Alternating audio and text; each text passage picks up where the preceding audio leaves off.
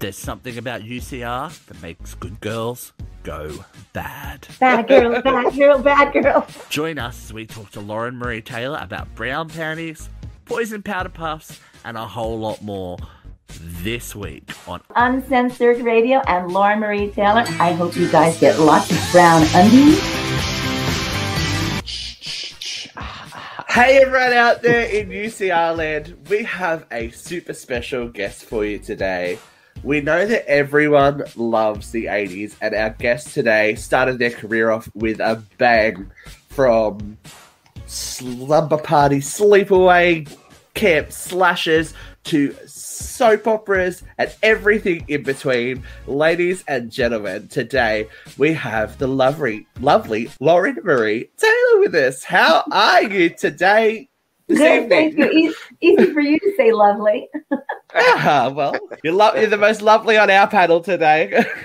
You're too kind. See, I have to wear this hat because I have gray hair underneath this hat, so I'm wearing this hat. It's not really a fashion statement. You needed your roots did, girl. I was out of my space for my birthday. Yeah. I'm with you. Yeah, well, you are just... I was about to say that because someone's having a birthday very soon, aren't they? Yeah, the day after Halloween, All Saints Day. You know, wait, where's my hair? Happy early birthday week. Thank you. I plan to party all week and then heading off to Germany at the end of the week. So I was about to ask what your plans were, but that sounds pretty good. Yeah, it is pretty good. Yeah, then we have some. My older daughter and her fiance are coming here for the weekend, and I don't know, maybe others will come up. I don't know. And then, then I have getting my roots done, and then I go to Germany, and when I come back, we're having a party when I get back. Awesome. Well, at least you have the option of having a party this year, and it's being social and seeing people and all that kind of stuff. Right? Yeah, this is the truth. Last year was such a drag, but you know what?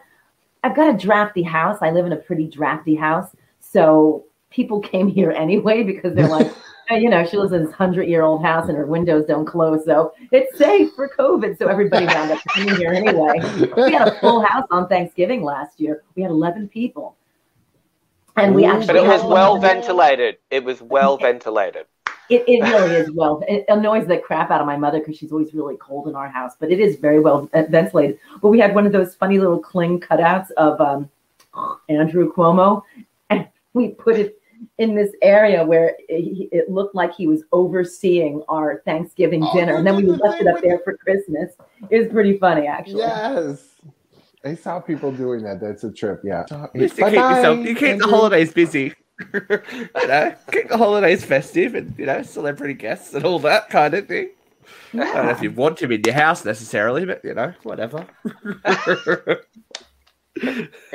So how is it being back at conventions and everything now after COVID and all that kind of stuff? Are you a little bit more step away from the table, or you're just back to normal now?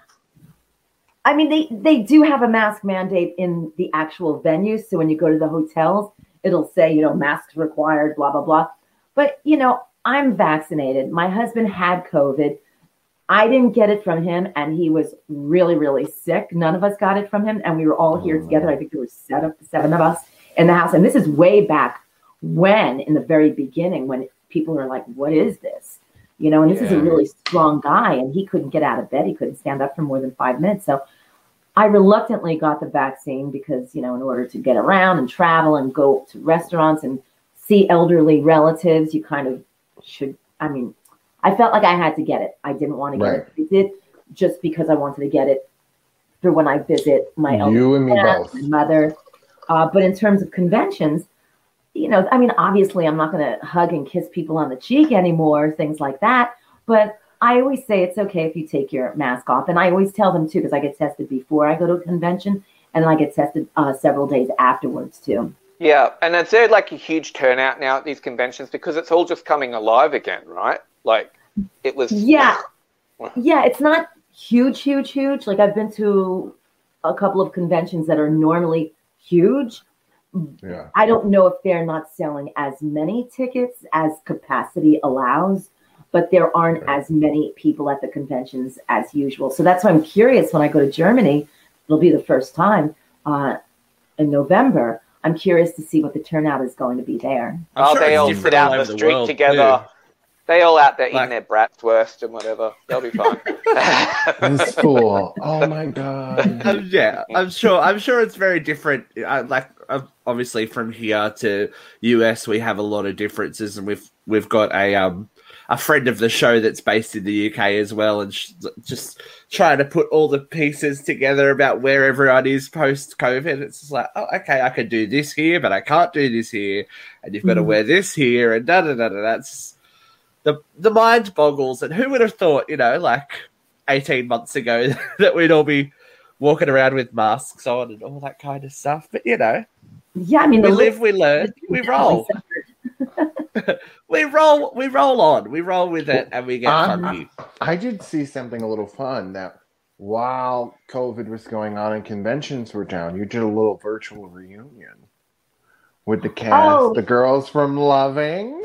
Oh, yeah, we did that. Yeah, it's funny because the idea came across the table at me and I just ran with it. I was like, all right, I have nothing else to do. So I just started talking about it.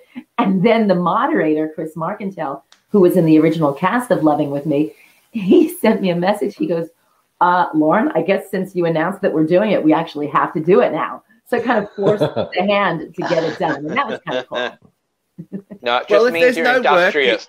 There's no work. You create your own work, right? A lot of people are saying yes to things during COVID. I said yes to doing this show, and 12 months later, I'm still. I started out as a guest host, and now I boss people around every day. It's so much fun. But we all just, you rise to the occasion and what presents itself to you. Yeah. So we have to start out with, obviously, I'm sure what you get asked about every second day of your life. What was it like being a camp counselor at good old Camp Blood? We're going to start here. We're going to start here. We're going to start. Part two. For a girl from the Bronx, you can take a girl out of the Bronx, but you can't take the Bronx out of the girl. It was a little bit weird because I had never been in severe darkness like that in my life. I grew up in the Bronx. There's street lights everywhere. There's, police cars and, fire engines, people screaming at each other, dogs barking at each other, gunshots, so I'm used to a lot of noise. And then here I'm put in this camp in the middle of nowhere and it's dark with a bunch of people I don't know. It was really scary for me. It was real frightening, actually. Not too difficult to act. Because you were not, you're a baby. You were 19 when you filmed that movie, right? Yes. Yeah, it was quite a young cast, wasn't it, Lauren? Like, actually, a lot of them were quite young when they. Yeah. Most of us were in between. I guess Marta must have been the youngest. I think she was 16 or 17. So it's, I guess, that through maybe mid-20s. Maybe the oldest was John Fury, I'm thinking. Yeah. Which is rare because you always see like 32-year-olds playing 15 in horror movies. They're like, yes, no worries, just pencil out the grey hair. But it was refreshing seeing actual young people playing young people. And I have to ask, had you seen the first movie when you auditioned for the second movie, or you were just like, nah, what could go wrong? No, I hadn't seen it because I just hadn't seen it. I was a busy young actress. I was always doing TV commercials. I really didn't go out a whole lot. I mean, I was into movies like Rocky and things like that. Right. And so I was not big into horror, except, like The Shining, The Exorcist, Jaws, The Omen, those type of things. But the slashers I wasn't really into. And when it came along and when we all booked it, they actually had us sit down in a little theater and watch part one. And I remember sitting there and saying, do they really kill you in this movie? Because I hadn't seen any of the other actors before or since at that moment. Later on, you thought it was like a snuff film. Totally. I totally thought it was. Yep. Mm-hmm. So what's this? And you were still like, yeah, I'm good to go. No, I wasn't. No, I went home to my mother and I said to her, I said, I don't know if I should do this. it looks so real. Girl, as long as the check clears, you know what I'm saying? Like, it wasn't that much, trust me. Girl, that's the horror story of Hollywood. Everybody thinks all these people, oh, I was on a show for 10 years. Oh, so you must be rich. Yeah, no, that's not how this works. How was the set for you? Were you guys crazy? Were you partying? Was it wild? How was it like with all of you kind of being in that close age range? Were you nuts during crazy stories? No, we weren't crazy. We weren't wild. Because except for a couple of day scenes, we were filming all night. So there was no time to go out and get wild. So all of our wild things were, hanging out, food fights, cafeteria type of thing. We were sleeping at the camp. So it wasn't like we were in a hotel in a town. We could go and hang out. We were stuck there with no cars, no mode of transportation, completely reliant on crew guys who had their trucks or their cars there to get us around. Otherwise, obviously the older people, like, the crew and whatnot, they had, like, I guess bourbon, some of them, but we didn't really partake in it because we were working at night. And, well, I was going to say you'd be sleeping all day because you're awake all night. So, like, yeah, or at least napping a little bit and waking up at 2 p.m. or something, and then getting grabbed. Yeah, it's weird. Very method acting of them to like make you stay in the cabins and stuff. You're gonna live the authentic Crystal Lake experience, whether you like it or not, because you signed the contract. So, we did, and there was no heat at night because we were filming it into early fall, so there was no heat at night. And then during the day when it would be warm, there was no air conditioning. So, the screens where the bugs were supposed to be kept out, those had holes in them from God knows what. Oh my God. Really so you say that Packanack Lodge looks quite pretty in the film. It had issues. Where did you guys film? We filmed in Kent, Connecticut. Oh God! So you were in the fall, so it was cold. It was like pretty chilly. Cold. Yeah. It was cold. So, yeah. But yeah, the Packanack Lodge looked really cute, but it was kind of dusty and rickety, and it was a beautiful location because it overlooked the lake. But it was kind of rickety and dusty inside, yeah. Thankfully, they gave Vicky a sweater, though. Like, at least you got to wear a sweater. But she had to run around in those brown panties for so long. Like, that would have been horrific in the cold. Usually I can have them handy so I can hold them up, but I don't know. We have to have a conversation. We have to have a conversation about them because I need to know. I need to know. How it's gone. It's gone. Okay. I can't believe you just post that picture up on her. How many brown panties have you seen in your lifetime since then? Just the one pair, because I don't think I've ever seen that shade of brown in like sexy in a baby lingerie. Diaper. I know, right? It's meant to be sexy lingerie. It was the 80s. But she was a good girl. So I think Vicky was a fairly good girl. So that was her, like, she was trying.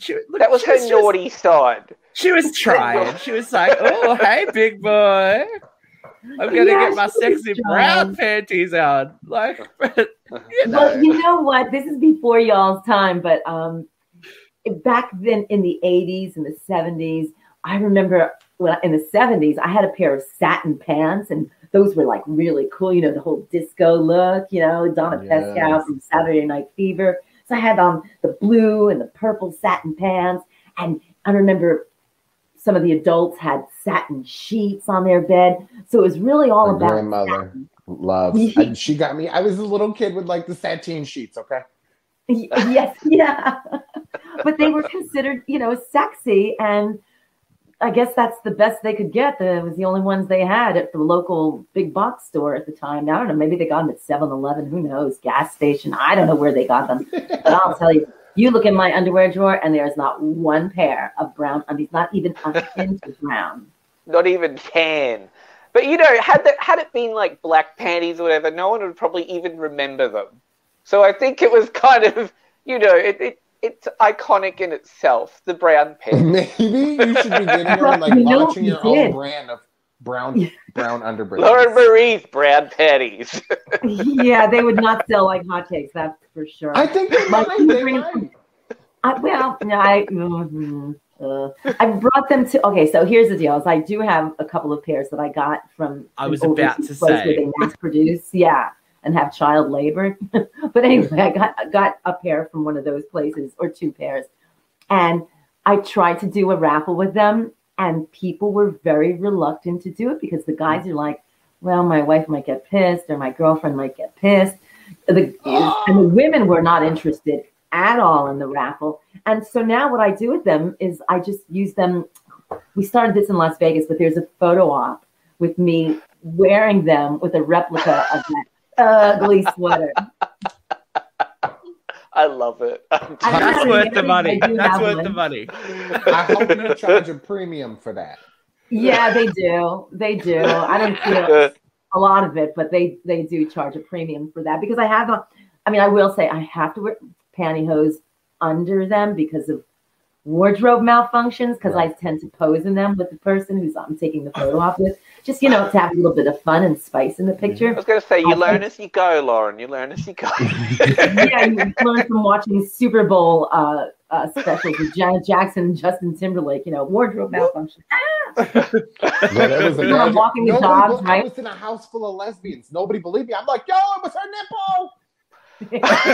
I'm like, how did the lesbians miss it? And the one gay guy in the room sees the nipple.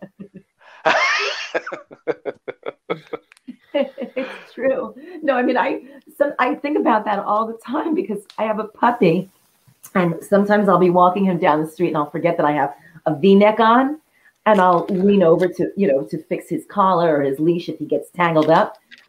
And you lean over, and if the teenagers are coming back from school and they're getting off the bus and you're leaning over, they're like, "Look at Mrs. D." I'm like, "Oh gosh, I just had a wardrobe malfunction." Oh God! I'm very careful about what I wear at conventions and how I present myself. Yeah. When you do conventions in the U.S., do you find there's more people from Loving or Friday the 13th? Well, because they're horror conventions, they're geared towards the horror crowd. That's how they promote me. But just recently, I don't know, maybe word came out, or maybe because I've been posting pictures on Instagram, all of a sudden there's an influx of people who love the movie Neighbors. So I've been signing Neighbors posters. I've been signing, my pictures. Where I have some here. My pictures with Dan Aykroyd and John Belushi. I did have just recently in Las Vegas, I had a bunch of people who have wanted the Loving picture. So it is kind of weird how before the pandemic and, before I started, because I had nothing to do during the pandemic. So my daughter's friend was like, "Lauren, why don't you just start Instagramming?" I was like, okay. So I started doing that. And I guess during the pandemic, people saw and thought, "Oh, wait a minute, she was in that? And she was in that?" Because most people know me from Friday. So now I get and that's more. how we initially knew you from as well. But then I was a Loving person. Soap operas were my jam. See, we didn't get Loving here in Australia, but I have some questions when we get to it. I have some questions. When we get to, but I just want to know first, what was it like for poor Vicky doing that whole death sequence? Like, was it quite horrific to have like someone walking towards you with an actual knife? Oh, there it is. Because that looks real. It don't look like no prop knife. I don't think they could have afforded a fake one back then, right? No, it was definitely a real knife. It was not a prop knife. The prop knives are so, they're wimpy. They break easily. Oh, my husband's here. Where's dinner, honey? I'm coming. So it wasn't a real knife. No, it was creepy because, Bill's hanging out behind me with all the blood. It's the first time you see the sackhead Jason coming at you. So I knew that was an important part in the movie. And just it was dark, it was creepy, having to scream over and over again. And this creepy camera is coming at you at the same time. So there was a creepiness about it that made it easy to just scream. And also they're like, "Wow, you have a really good scream. Keep screaming." So I just kept screaming. And then Steve Miner, the director, was getting a little irked with me because the blood capsule in my mouth wouldn't break.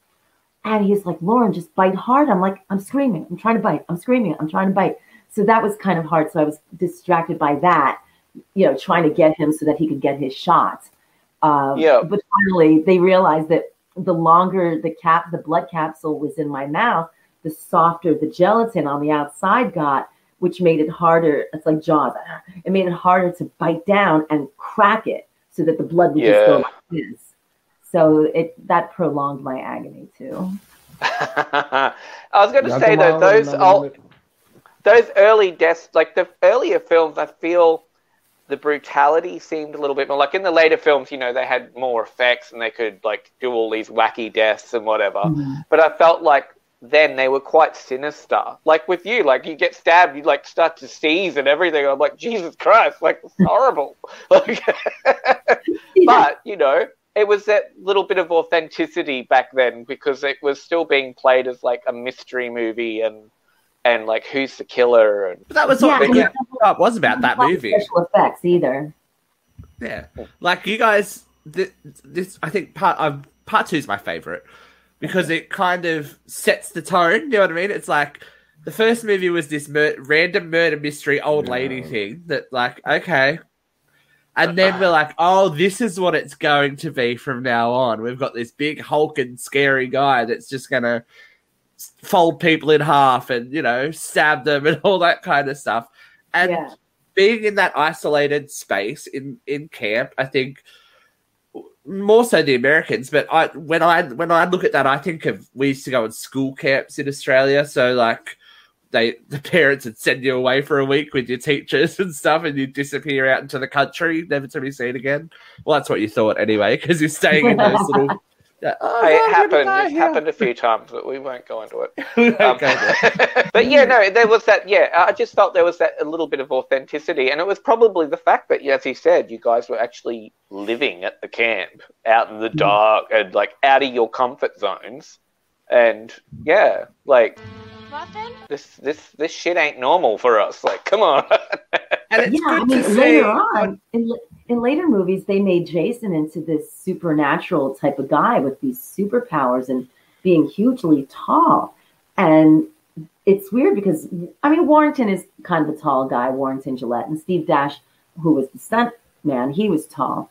But the guy who actually did my death scene was a crew guy, Jerry Wallace, and he was my height. He's 5'6", and he wasn't very threatening. It was just, the angle of the sack head coming up and coming at you. But it was all about me screaming. You didn't really see this, big foreboding shadow coming towards you like you did in the other movies or, Michael Myers in Halloween. It was different, yeah. But now he's, comes alive out of graves and water. He's like Houdini now, and he's 6'4" now. Yeah. You guys were starting the trend. That's the thing. You were starting the trend. So it had to start somewhere. It started with you. Yeah. It's great. It's great. Yeah. It's also great to see that you are still close with some castmates. I've seen you with Amy recently at Comic-Cons and stuff like that. Like, is it still great to have that relationship after all of this time? Yeah, it's funny because Amy and I hadn't seen each other in forever until a few years ago. But Bill Randolph lives in the New York City area, so I would see him. I speak with Russell Todd. We go back and forth on Instagram. I actually speak with Kirsten Baker and Warrington Gillette. So, I've been friendly with them more so than John Fury and Amy Steele, which is funny because even in the movie, they were kind of separate from our little group. Because they were other entities. They weren't like really part of your little clique. But it's like to think that you worked on this movie like a lifetime ago and that you could just go, oh, hey, person, how are you? I think that's fantastic. Yeah, it is. It's kind of funny. And now that we're doing the same appearances with Adrienne King, because, it's the 40th anniversary of part 2. So she's involved with that. Now when we see each other, it's like, hey, how you doing? Whereas, before this year, we'd see each other across the room and just sort of wave. Now we do the whole Saturday night dinner all together thing. Yeah. Yeah. That'd be a wild dinner. I think you should sell tickets to the dinner. I think people would be interested in that. Well, final meal with the final girls. That'd be good. Well, usually they have a VIP night where you do rub elbows with everybody. You cut cake, you have drinks. You know, you're in the same space, but it's not like it's a sit-down dinner or anything like that. You know, it's not like a wedding. But you're in the same space. You're having drinks. You know, they used to have finger food around. Now they don't. And, you know, that's kind of cool. But it's not as big as it was. When I went to the VIP thing, I forgot which one it was for. I think it was in Atlanta. Maybe it was another one, Monster Mania maybe. I was surprised. I thought, where is everybody? I thought we were doing this whole thing with the fans where we chit-chat and drink, and it's, you know, really loosey-goosey, but not so much anymore. Oh, see, girl, you got to set it up on your own. That's what my girl, we go to conventions all over. They're like, oh, no, we'll set up our own thing. Fans, come over here, you can buy some tickets, and we'll all meet you for dinner. That's right. I'm over there collecting the tickets. I'm like, all right, come on, show daddy the money. Let's go. You got to bootleg your own business in there. It's Right. like, yes, no worries. That's fine. Yeah, why not? I showed this picture before, but you guys were super cute. You guys were super cute together. I kind of like, I was a little bit bummed. I was like, no, they didn't even get to, you know, like. We wanted Vicky and Mark to get out of there. They should. Yeah. I feel like you were nice kids and you deserve to get out. It's so cute because Tom McBride and I knew each other previously from TV commercials. We would, and this is what was so weird. We were always paired up for TV commercials when we would audition. You know, they'd look around the room. They go, okay, Laura Marie and Tom, you know, come and read together. So we would do that. And when we all got together to watch part one and we were trying to suss out who was playing which role, there was Tom McBride. And of course, I had known him for a few years and I would keep flirting with him, you know, in character and out of character. And he would say to me, Lauren, you know, there's just, it's not going to happen. I said, I know, Tom, but I can try. A girl can try. No harm in flirting. No harm, no foul. Yeah, no one's getting hurt here, Tom. Come on. Come on. No one's getting a machete through their head for real. Yeah, not real. Not real. That costs extra. That's a danger pay all of its own, that one. Yeah, that's a little too kinky for me, I think. Yeah, right? I know, right? Yeah, if times get tough, but, you know, I don't know if they're going to get that tough. Yeah, I mean, I would have tied into that wheelchair and, you know, done my thing, but, you know, yeah. You could have. Oh, See, I love you. That's the porn version. That's the porn version. You should have licensed that. You should have. You could have tied him up with the brown panties.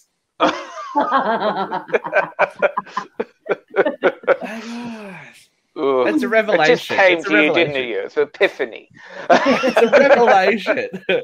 Well, you mentioned it briefly before, but you jumped from Friday the 13th to Neighbours. Yeah.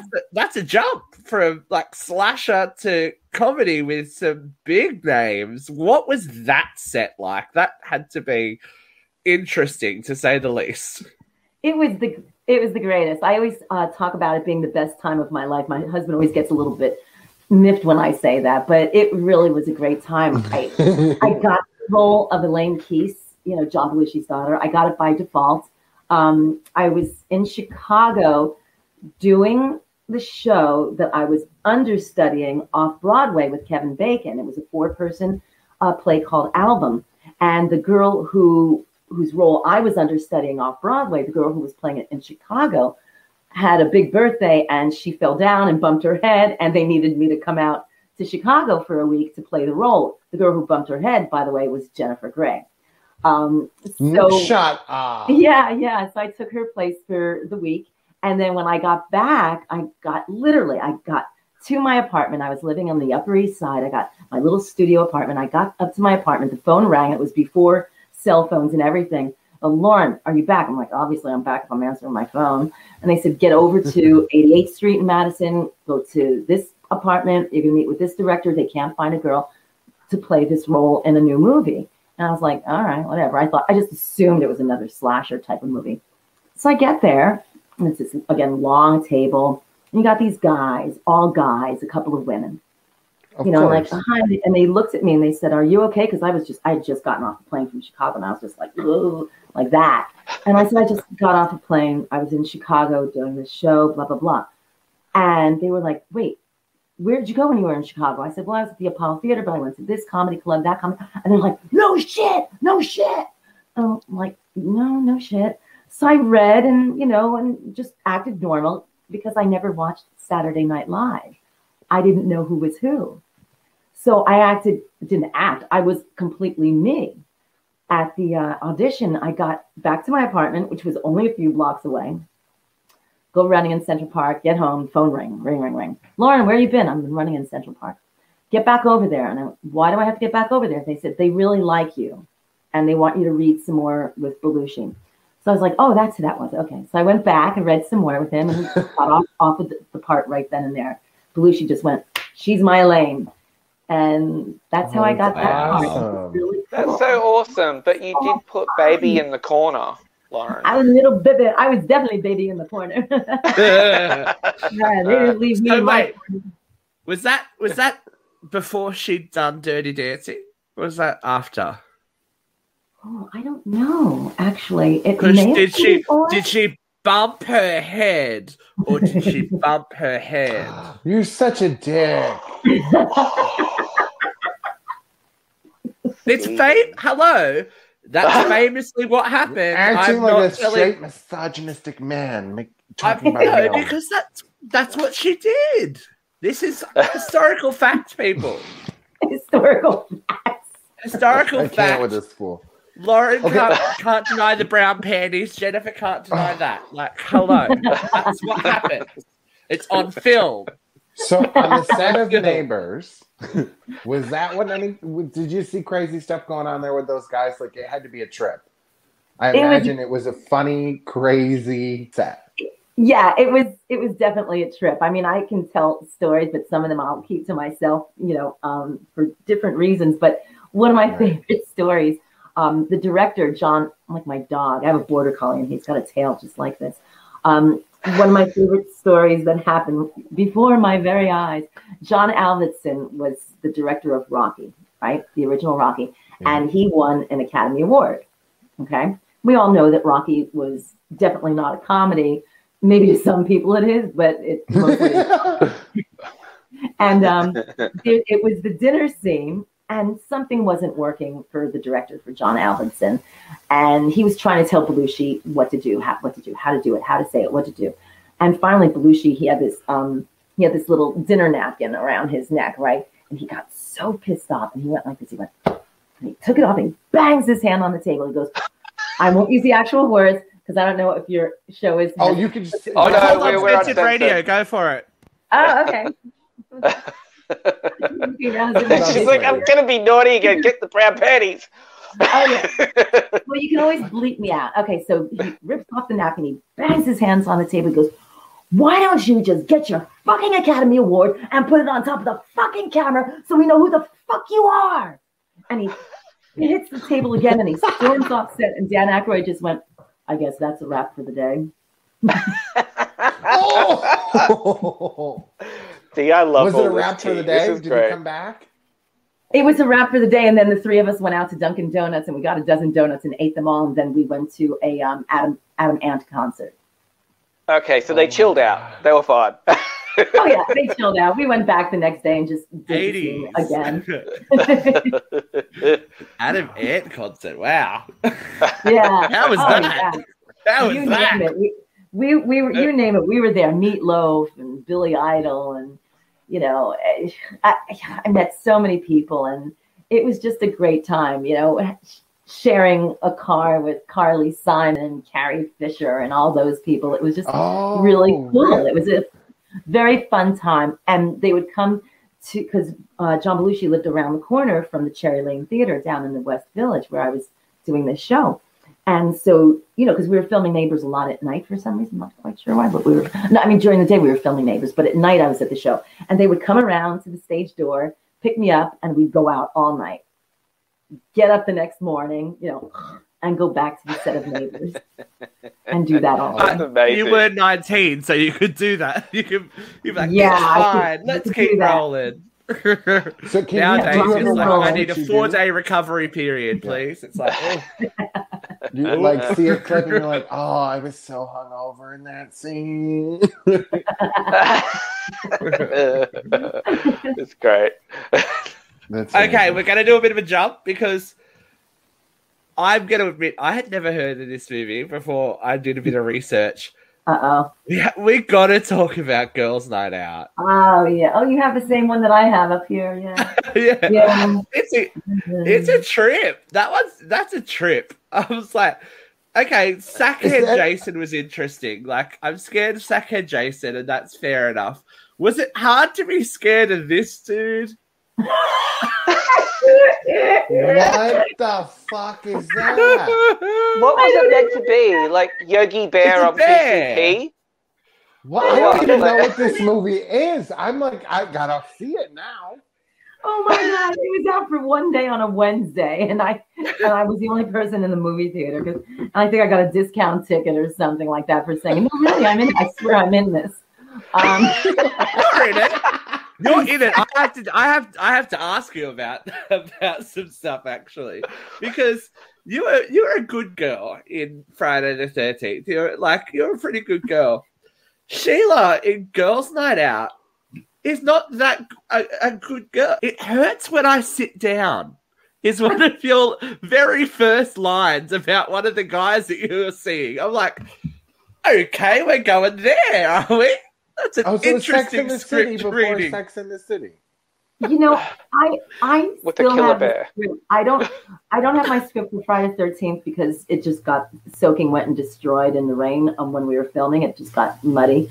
But I still have the script for Girls' Night Out, and I have to reread it because I have not seen the movie since it came out. I married the guy who played Bostwick in it, the dorky guy with the glasses. I married him. And the whole movie was a fog because I was still hanging out with the Belushi Aykroyd crowd. I was about to say. So I was still spending half my time with them and then half my time, doing Girls' Night Out. And then, we all went our separate, we all went our separate ways eventually. And that's when I started paying more attention to everybody who was, in the movie. And that's how I met my husband. But the whole movie is a fog. I swear I barely remember doing it because I was just so, busy. All over the place. Yeah. Well, look, you love an interesting death scene. I mean, come on. Oh, look at that. Oh, I got to see it. I got to put on my glasses. Wow, look at that. Wow. I feel like it's like a bad day at Knott's Berry Farm or something. Like it's like after dark at Disney, or like when something goes down. You should have gave him a picnic basket, Lauren. You should have gave him a picnic basket. Look, it's an interesting movie. I was like, okay, we're going there. We're going there with this one. It's very. You can tell it's not hard. They're definitely college students. Let's put it that way. They're not like fresh-faced high school students. I was just like, oh, okay, go, Lauren. But yours. It's funny because whenever you sign pictures and posters, a lot of times people want quotes. So, for Friday the 13th Part 2, it's easy. The one, I only want your fingers, one with the puck, my cabin or yours, what does the winner get, everything else okay, that type of thing. But I'm always at a loss for Girls' Night Out, and now I know what my quote is going to be. It hurts when I sit down. There we go. That may have been an ad lib, actually, from my teen years. When I told my best friend in high school about my foray into the boudoir, she's like, what was it like? And I was like, it hurts when I sit down. Oh, I love there you go. Too much for walking me, through Lauren. the hallways in school, everybody thought I was walking different. Again, method acting. Oh my God. You and Luke could be twins. Bad girl, bad girl, bad girl. That's it. Wait, no, she's going to kill me. It's too early. I'm going to wake this kid up. Luke. All right, we have talked about it before, Okay. but you weren't necessarily a bad girl in Loving, were you? No, She was pretty good. except the time I had sex on the kitchen table with my husband's cousin. That's the only time I was a bad girl, I think. That's do that. pretty bad. What was that? You really got to see soap operas with like I feel like the 80s were like the mega days of soap operas. They had big budgets, they did crazy shit. Yeah. And then in the 90s, you were the whole run, and then they killed you with a fucking powder puff. Like how? What? Like you wait for it. Wait for it. I've got a little package that Lauren can talk to us about while she talks about this whole thing. Here we go. It's playing. Yep, here we go. Here she goes. Look at her. I've got a package for you. It's a big one. It is a big one. I just love how big the houses are. It's like, yes, walk into my house. Yeah, that was a gorgeous set actually, and the wraparound porch that they built for it was beautiful. It was real. It was wonderful. Yeah. See, I've never seen this, but I know I'm in for a treat, right? I'm obsessed with this, just quietly. That's before I'm obsessed with it. Oh my God, look at his pants. Ah. I love I think they look great. Oh, someone's in the bushes. That's a throwback to Friday the 13th. You're like... Now, see, if Stacy had just watched Friday the 13th movies, right. She would have been like, okay, there's something up with this powder puff. I'm not going to put this on. Yeah, right. How do they call you and tell you that, so we're now going to kill you off, even though you've been here forever, and we're going to do the only original cast member left, but whatever. Yeah, they called me into the office, and this is a while before this happened, because they, common courtesy, because I had been there forever. Right. So I guess they called me in about 3 months before they wrote how it was going to be done and whatnot, and they just said, we're transitioning. Where is she putting that powder? I was going to say, does anyone ever put powder on like that? Oh yes, my Aunt Rose used to do it all the time. Oh God, I can't watch. She'd be sitting there naked. She'd be naked doing a powder puff. And look at the position of my legs, like everybody's dying. Is that silk or satin? It was an homage to the brown undie.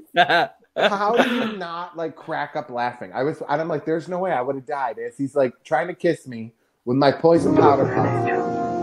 Oh, I did crack up. We did this many times. I would have been funny if I bitten him. I was cracking up, actually. Oh my Inside. Stacey!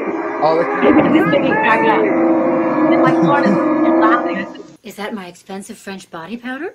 I just borrowed it here. No, you can keep it. It's all gummed up. So what did they do? They put arsenic in the... I don't know.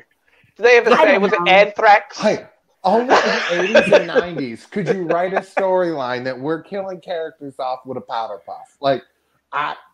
To me, that's just... It's like the epitome and the greatness of a soap opera. I think it's fantastic. It was brilliant. It was pre-anthrax, mailing. So they actually had a before their time idea. But yeah, they told me in advance. They told me a few months in advance, hey, we're killing you off. And I was like, thanks. Oh well. Yeah, guess I'll start looking for another job, guys. Thanks. We gotta trim the budget. You've been here the longest. Yeah, and you wanna know who they gave my dressing room to? Oh. Morgan Fairchild. Jeffrey, we were just talking about it. When they did it to the city, Yep. I left some kitty cat crunchies in the closet. I scooped out my kitty cat litter, put them in a little bag, and I left it in the corner of the closet. So that when she got there, she could be like, look, there's a funky smell in this dressing room. The joke on all of that, because it got canceled after you left, and then the city didn't last either. So this is true. This is true. What was the set like in the 80s being on the soap? Do you have any crazy stories? Was there any cat fights where you ever I'm gonna slap the shit out of you? And one of your co-stars? No, there weren't really any cat fights in person. In person. Well, I mean, that's such a lot of dialogue to learn, right? Because you didn't. The workload itself must have been insane. Episodes. Yeah. The workload was huge, and I started having babies a few years after I started on the show. So, between having young children and working how many days a week, there was just no rest and no time for anything. I mean, I still ran. I was still running marathons and whatnot to keep myself sane. But there weren't, I think with the younger people later on, as the city started coming into the horizon, some of the younger people had issues, but I was so far away from that. I don't want to say I was above it because I was the veteran. You're just had your mom. You're not. Yeah, I was like the mom. I was definitely the mom at that point of everybody. And you didn't have to prove. I guess you didn't have to prove yourself against. If you're the original cast member, you didn't have to prove yourself to, Betty Jo, who was never seen again after 2 episodes. It's just like, okay, you do you, girlfriend. It's just like, you do you. But were you happy to go at that point, or would you like to have stayed on to the very end? I mean, I could have stayed. My story was definitely dwindling, and you could see that they were moving more towards the hipper, more sexy times, right? Yeah, the models. Which didn't work out for any of them. People. Yeah, all the models that couldn't act, it didn't work. Like, I feel like that around the time like Loving ended was really when soap operas took that kind of side turn a little bit. Yeah, when it started to become about how you look rather than how you interact on camera. Yeah, which is which is fine. Acting. Yeah. Acting, we will call it. Now, I love finding little random things in people's CVs that I get obsessed with. I got very obsessed with Loving and the whole Powder Puff thing, especially the ad was like, oh, it's like so sexy, trying to make your death all sexy. I'm like, well, it's not really sexy to be poisoned to death. But I have to ask about this. You're in Pound Puppies, Lauren. What? Shut the front door. You were a Pound Puppy? No, I wasn't a Pound Puppy. She was a guest voice. Thank you. That's crazy. I just love finding these little random things that people do. So you're saying people aren't coming to the cons asking you to sign Pound Puppies for you? No, yeah, not at all. And in fact, actually, I did something recently. It was actually kind of cute. I think it was in Cincinnati at the Horror Hound convention. There was this gorgeous young woman going around, and she was dressed up like Cruella DeVille, and she had all these Dalmatians. I think I posted on my Instagram. Maybe it was on my story. I'll have to repost it if it's gone by the wayside. But she had this outfit on, and she made it by using all these little Dalmatian stuffed animals. And when I saw her, I went up there and I just went, I love you. And just that little voice. The cute got there. I vividly remember watching Power Puppies because I was a child of the 80s. I'm like, oh, stop it. And when I saw that, I was like, no way. That's amazing. See, this is why I'm such a messed up kid, right? Because, I'd watch little Pound Puppies during the day, but then at night I was watching Dallas and Dynasty with my mother. You know what I'm saying? So, I grew up loving General Hospital, All My Children, One Life to Live, like that. My grandmother and all my aunts, like that was our thing. Like, I was always excited in summer break. I'd be watching all the soap operas with the women. Yeah. I can actually, Jeffrey, I can imagine you with the Powder Puff. It's all gummed up. Yeah, I would have been that kid. I would have been there with the Powder Puff and the popcorn, like. And then you took a bit of a left turn when you went to Lifetime and did Handmade by Design. So is that something that is your little hobby outside? Was that a hobby that became work, or you just went change? Change for sure. Well, what happened is when I was on the soap opera, I would be asked to guest co-host some of the live morning shows around the country, and especially in Ohio. For some reason, I was popular in Ohio. And so I did kind of sort of like a Today Show type of thing, but the local version of that. So I was doing that. And, the powers that be at an up and coming network called Lifetime probably saw some of those tapes and called me into audition. And I booked the job. And then they told me that it would be a craft show. And I said, I really suck at crafts. I mean, I can't even glue two popsicles together. I sucked at it. And they're like, Lauren, you have to sound like you're the authority on it. And I just went, if it was a cooking show, I could do that. But I don't even know what decoupage is. I thought they were talking about, the décolleté, the boob area. They're like, no, decoupage. I don't know what decoupage is. So I was completely a misfit with it. I did do it for a couple of years, maybe 2.5, 3 years, but I did have one guest, and we would always rehearse it live. So they would tape it live. And I had this guest, and she was so soft-spoken. I don't remember what her name was or anything like that because there were so many of them.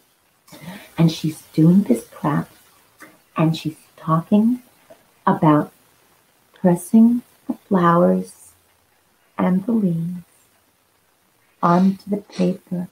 And I'm standing there like this.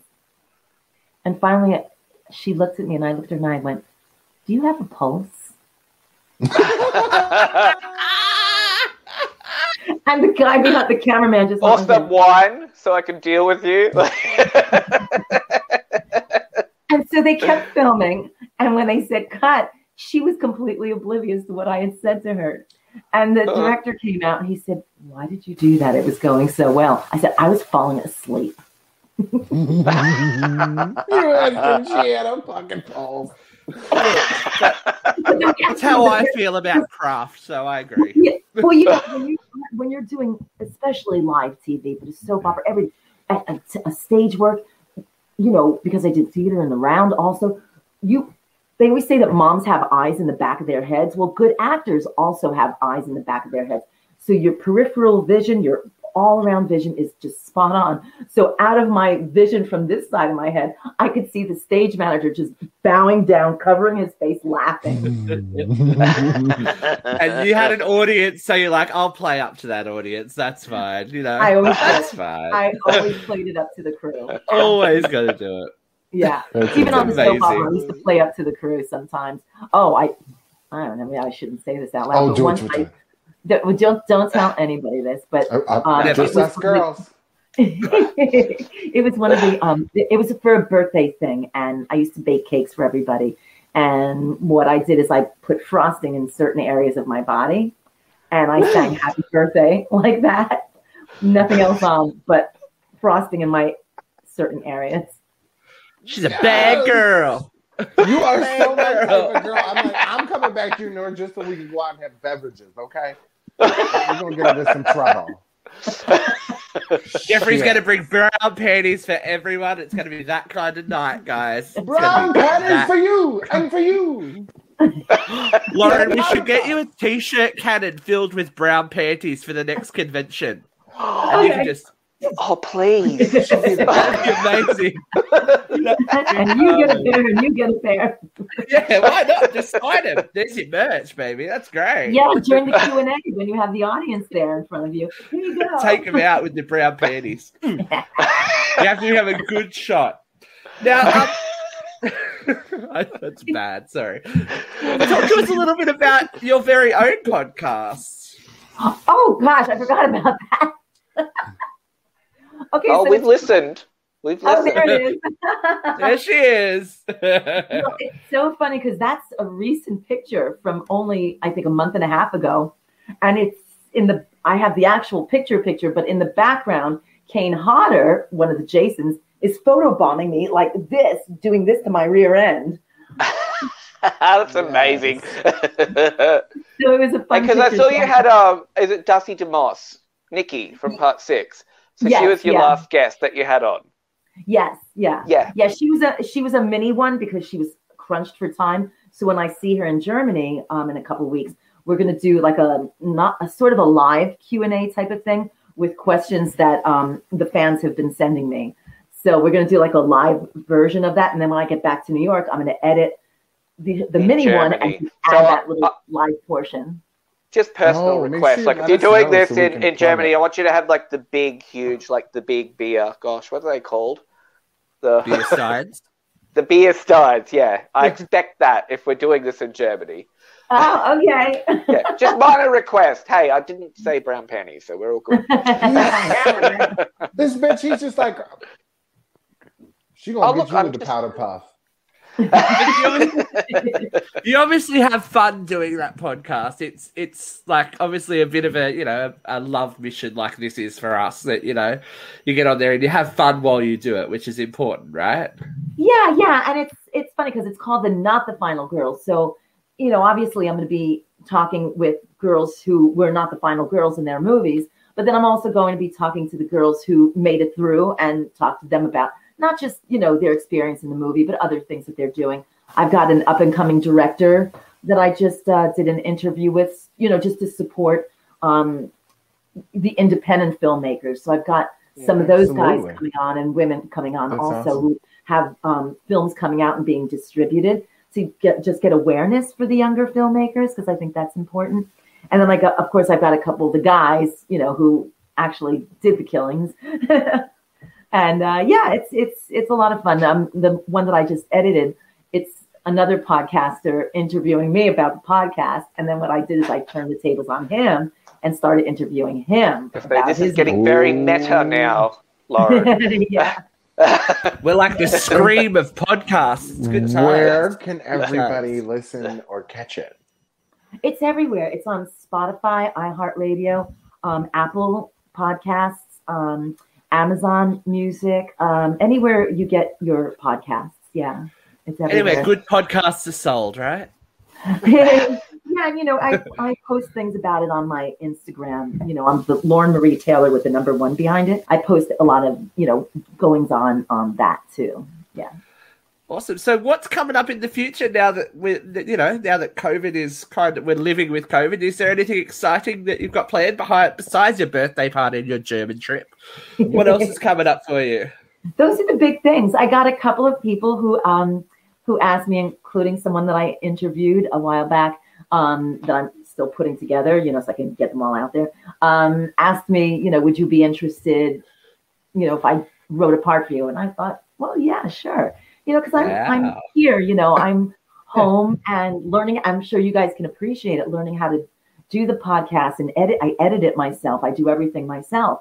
Oh, so yeah. Champion. Yeah, huge learning curve for me right now. And that's taking up a lot of my time. But yes, sometimes I'll do an odd, commercial here and there. I did one for a social media giant. I did a big campaign, which was kind of funny because it was in print. So here you're walking through Port Authority or Penn Station. I remember walking. I went, "Oh wait, that's me." So it's always a good feeling. Hypothetically, we know that there's a lot going on with the rights to Friday at the moment, and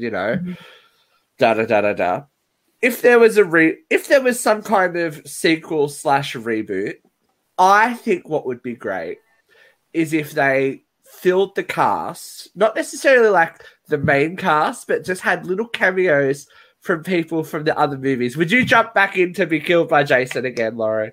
Absolutely. I would totally be on board with that. I think it would be a hoot to have us sprinkled in. That's a fantastic idea.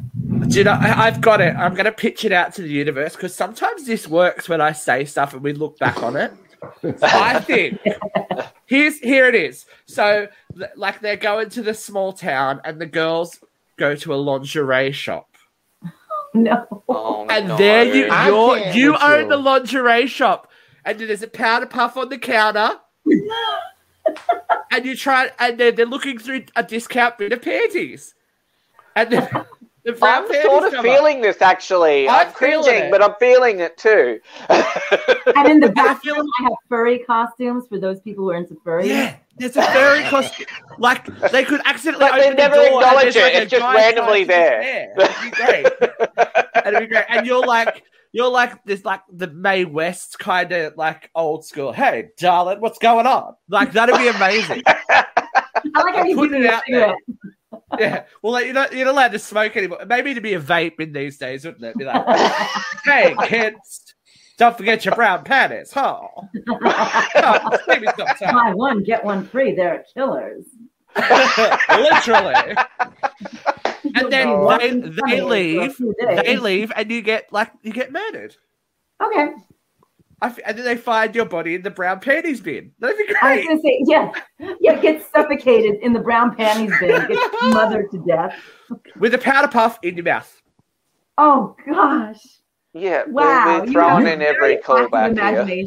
This has just come to me right now. It's genius. He's been Lauren, he was in lockdown for a long time from COVID, so he's I can he's tell. got some Maybe things going on. Snake bite, some venom going on in there. Hey, look, it doesn't. All I know is it doesn't hurt when I sit down, so it's okay. Luke, why are you going to take that, Luke? How are you going to let him talk about your social life like that? It stopped hurting, that's why. Well, Lauren, you learn and grow, Jeffrey. It has. It's been an absolute joy having you with us today, Lauren. Thank you so much for your time. Thank you for inviting me. This has been a hoot.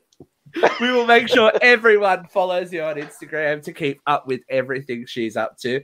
Have a fantastic birthday, most importantly, and safe travels.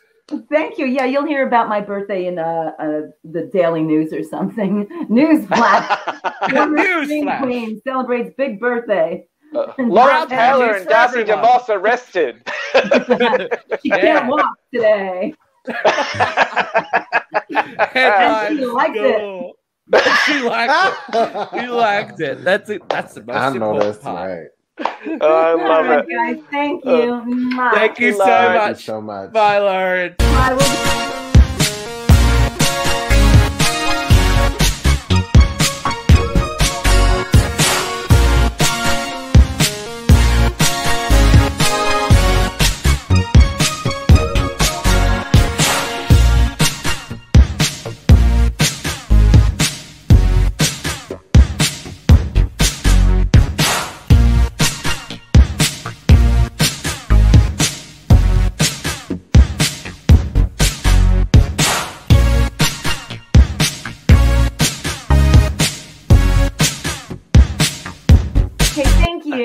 No worries. Thank you for your time. You guys are great. It's been a blast. Thank you so much. Thank you. Yeah. It is Ryan here, and I have a question for you. What do you do when you win? Like, are you a fist pumper, a woo-hooer, a hand clapper, a high fiver? I kind of like the high five, but if you want to hone in on those winning moves, check out Chumba Casino. At ChumbaCasino.com, choose from hundreds of social casino-style games for your chance to redeem serious cash prizes. There are new game releases weekly, plus free daily bonuses. So don't wait. Start having the most fun ever at ChumbaCasino.com. No purchase necessary. VGW. Void where prohibited by law. See terms and conditions. 18+.